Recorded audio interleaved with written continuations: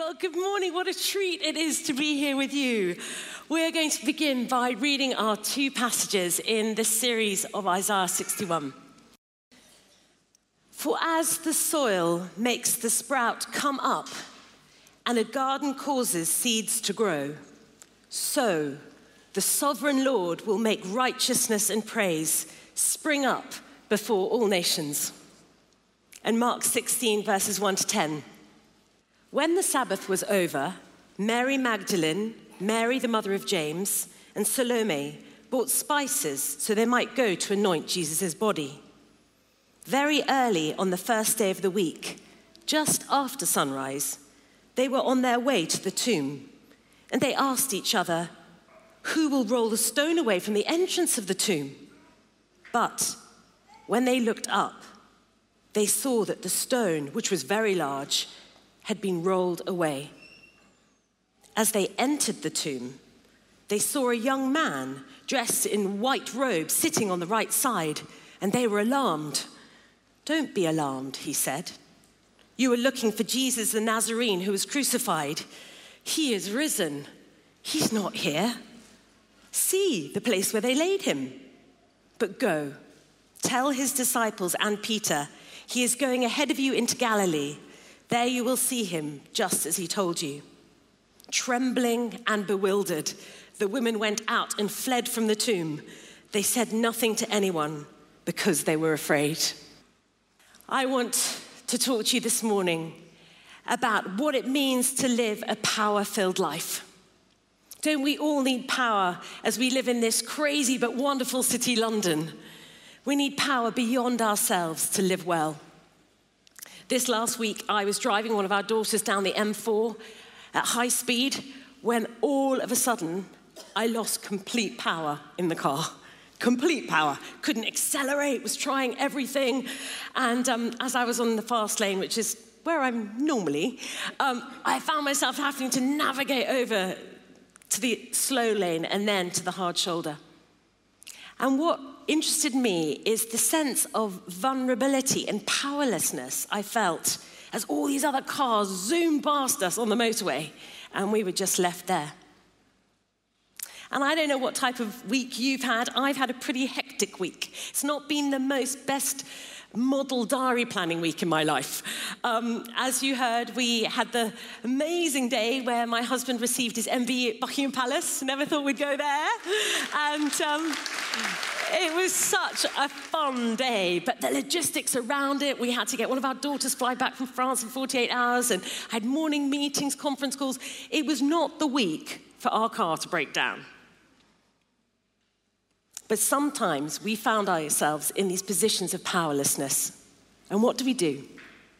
Well, Tom and I are based at Queensgate, and as you know, on a Wednesday and a Friday, we run the day shelter, and it is such an amazing thing.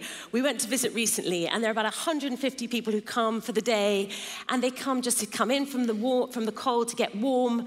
They have the opportunity just to read their papers, to sleep if they need to, and they have the opportunity to get warm clothes, and the best bit is they have a seriously great full English fry-up breakfast. And I was chatting to one of the guests, and he is a lovely man, and he said that he feels so tired he just needs to sleep there. And I said, "Well, why is that?" He said, "I can't sleep where I live, ever." And through no fault of his own, he'd found himself jobless, which led to being homeless, which led to him being in some temporary accommodation where his adjoining neighbor was highly abusive and aggressive and would periodically kick in the partition walls and try and knock down his door.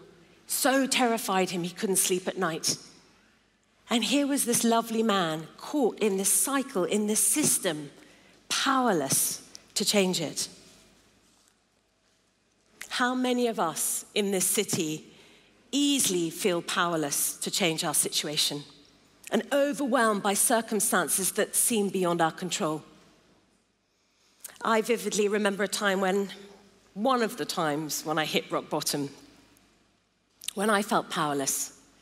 I must have been about 14 years old, and I remember finding myself going round and round on the Circle Line of the tube. I was just sitting there, slightly in a world of my own, trying to process what had happened to our family in those few months. My dad had disclosed a secret life that none of us knew about, which involved affairs and deception, and he'd left. My mother was really sick. And from my teenage perspective, my life felt in chaos.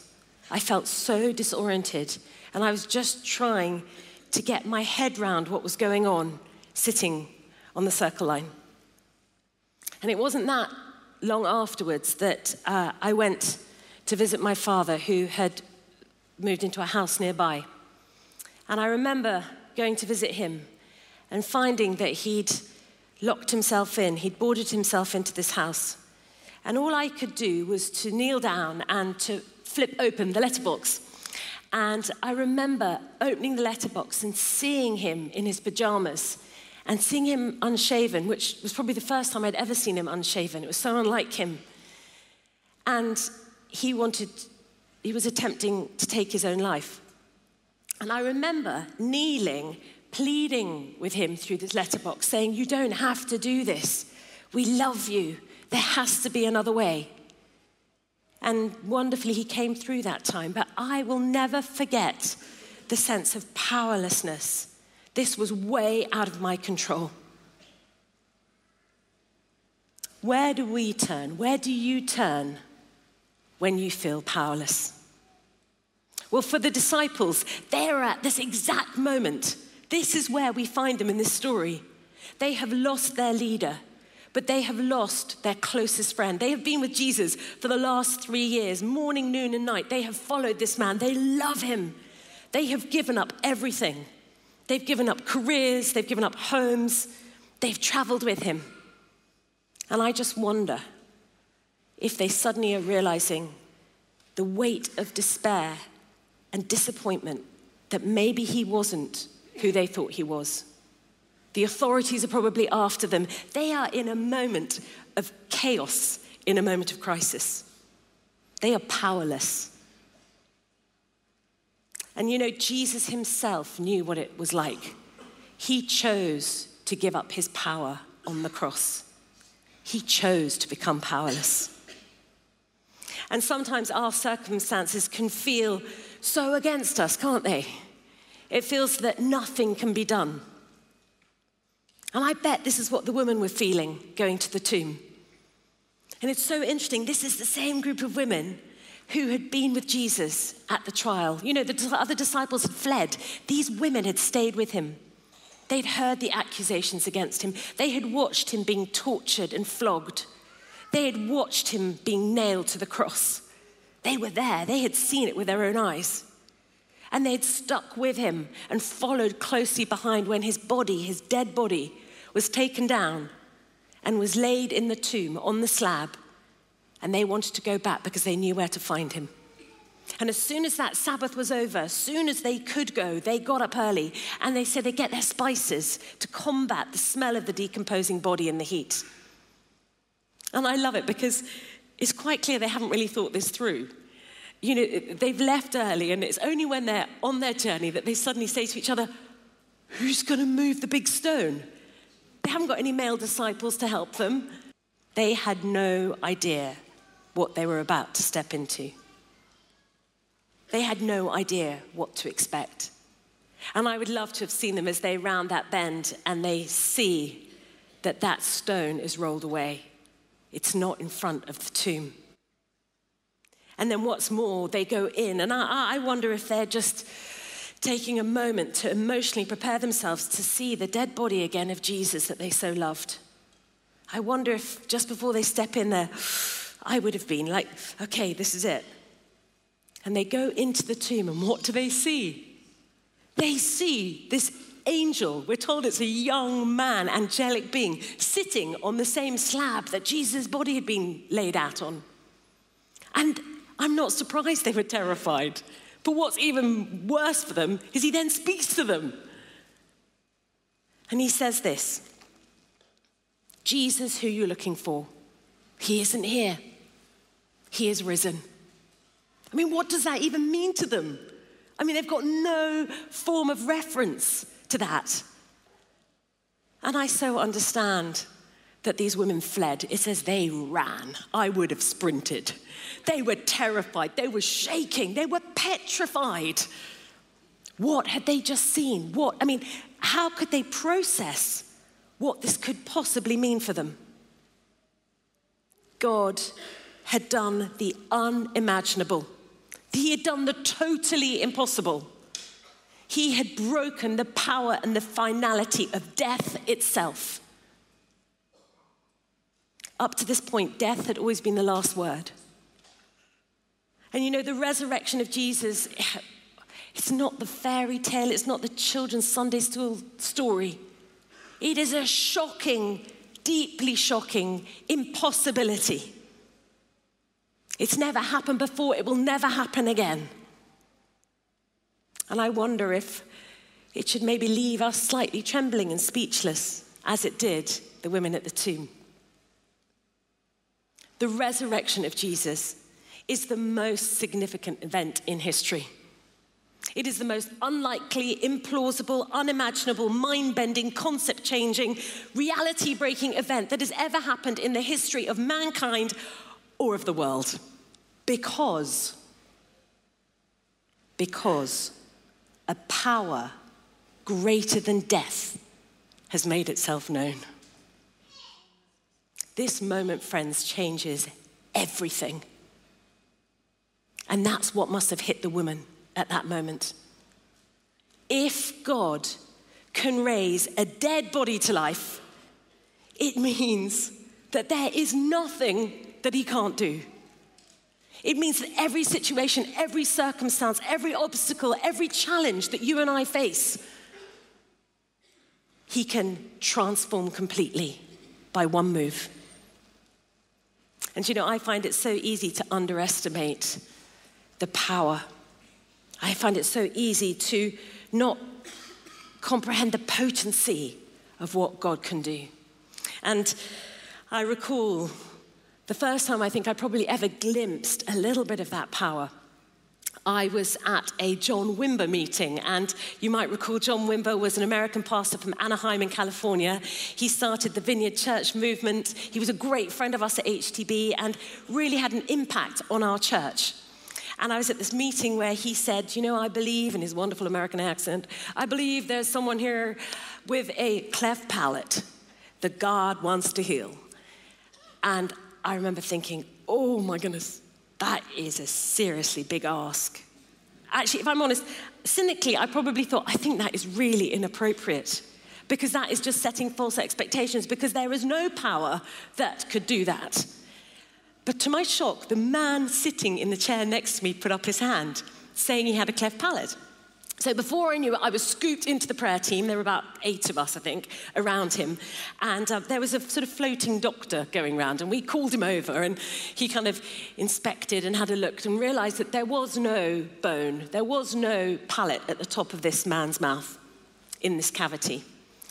And they taught us to just lay our hands on and pray, "Come, Holy Spirit, with the power of the resurrection, create a palate." And all I can say is I did not take my eyes off this man for about an hour and a half. And while we were praying for him, the heat that came out of him, we all had to step back. It was boiling. He was like a furnace, absolutely boiling. And then I heard the cracking. I heard his bones in his face start to crack. And I saw his muscles and his jaw involuntarily moving as we were praying. And from time to time, we would get the doctor over and we'd stop him and we'd say, "Oh, excuse me, just have a look." And we'd all peer in, we'd see what's going on. And sure enough, 1 more centimetre of bone had grown. An hour and a half later, that man had a palate. It was the power. Thank God.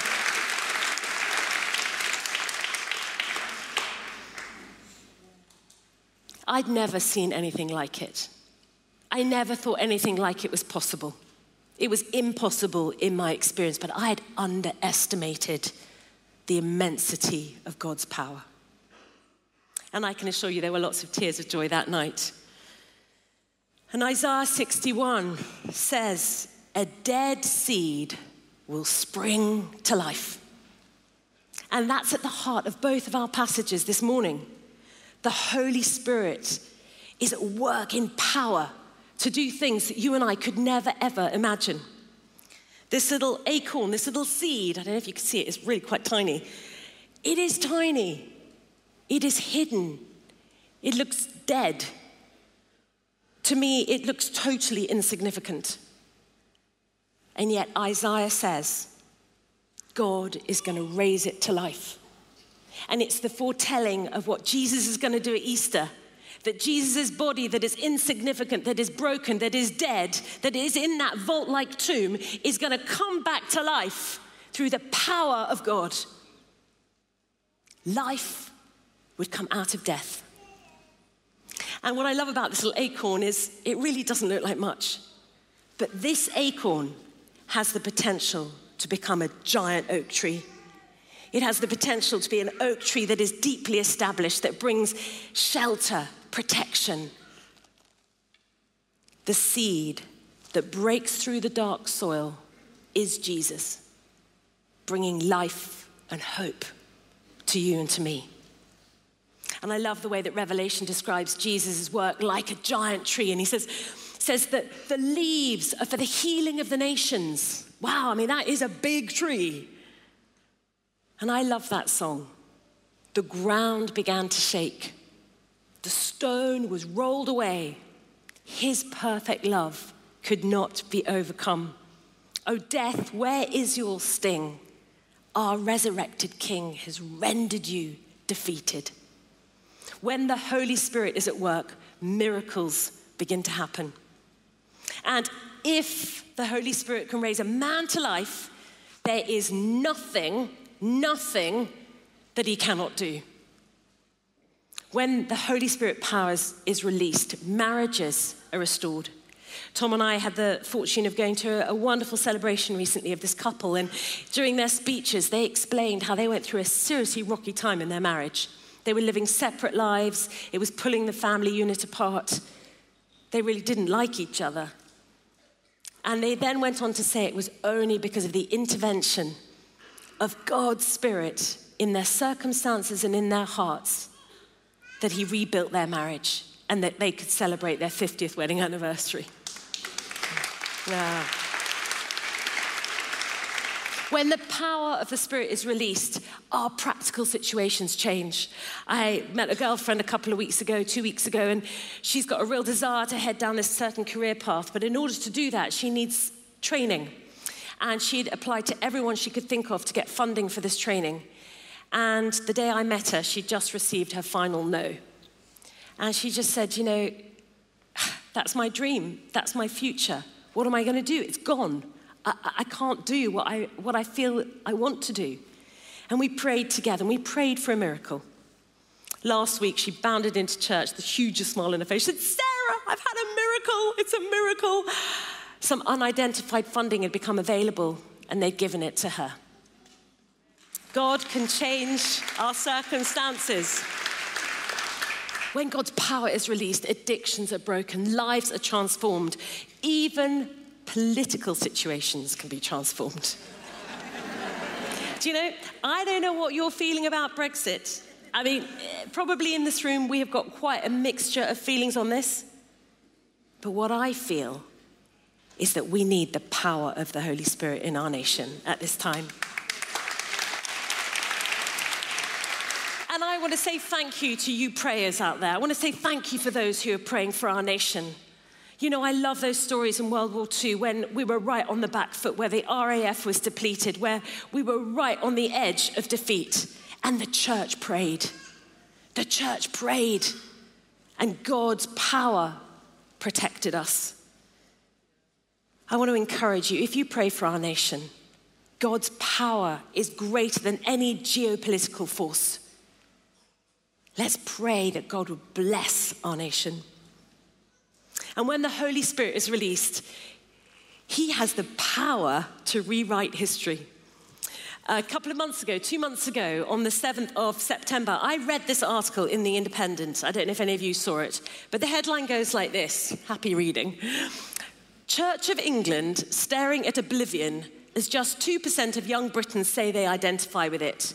UK's national religion facing unrelenting decline, research finds.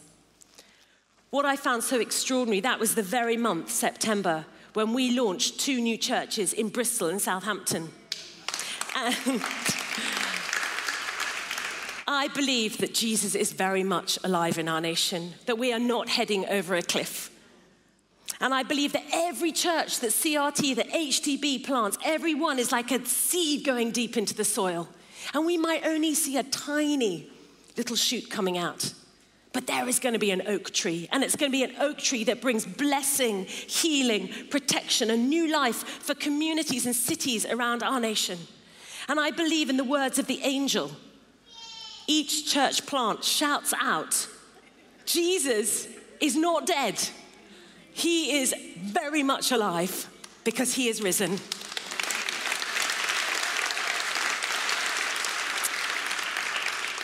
But you know, circumstances don't always go the way we want them to, do they? We suffer disappointment. It's a reality. And in my life, it can be as mundane as having to queue for the shower because of the amount of people in our house, or being stuck behind an Uber driver in London traffic. But more recently, I had the privilege of praying with a number of our congregation who are facing significant medical challenges. I can think of 2 who've effectively been told that the medical profession can no longer provide them any source of hope. There are no further drugs or treatments available. And I met with one of them last week, and we were talking, and he was just saying and trying to come to terms with the idea of leaving his loved ones. But you know, he had such an assurance and a peace that I thought it could only be the power of God that you and I and he can face death assured of his eternal life. And I don't know what circumstances you are facing in this room this morning, whether large, whether small. But I want to say, if God can raise a man from the dead, he can meet every single one of your needs. He can meet every single one of your situations. He can break through every single one of your obstacles. What I do know is that the power of God is bigger than any obstacle that we're facing. And we're told that the very same power that raised Christ from the dead is where? It's in us. It's living in you and in me. And I mentioned that our car had lost power, but there is nothing better when your car is broken down on the shoulder for the AA van to arrive. There is nothing better when the AA man gets out and he brings a big battery and he plugs it into the engine. It's like, woof, and you're like, we can start driving. We are good to go. The Holy Spirit is the cosmic battery pack for the whole universe. God is overseeing. He makes the sun rise every day, the rain rain. In his grace, he is overseeing all of creation. And we, you and me, are offered the opportunity to plug in to that resource, to plug in to that power every day. And if we choose to, we can just invite the Holy Spirit to fill us. And we too can experience resurrection power in our lives here in London, day to day. And I want to tell you about my good friend Teresa. In 2008, in April, she was framed for fraud. She was innocent. She was framed by her employer. And she was prosecuted and she was sent to prison. And she was sent to prison in Langata Women's High Security Prison in Nairobi in Kenya. She had just given birth to her baby daughter, and the 2 of them were put into prison. She felt totally powerless. She felt silenced. The police wouldn't listen to her. The judge wouldn't listen to her. And she was there with this newborn, unable and powerless to protect her daughter. All she could do was pray.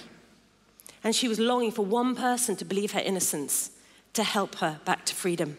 And Teresa is one of the most beautiful and prayerful women I've ever met. And God answered her prayer. And after a year, she was released. And after 5 years, her conviction was turned around and she was proclaimed innocent. But what is most amazing to me about Teresa's story is what she's doing now. She is going back into those very prisons in East Africa. She has taken the Spear course developed in London, and she is using it to give a voice to women and a hope. Now, quite frankly, if it was me, it would be the last place on the planet that I would choose to go back to, a place that has been a place of injustice, of despair. But God has brought life out of death. He brings hope in the darkness. God's power changes everything. And I wonder what you think looks dead in your life this morning. God is able to raise it to life. What dream you have let go of, He is able to raise it back to life. God has a plan for each one of us, each one of you.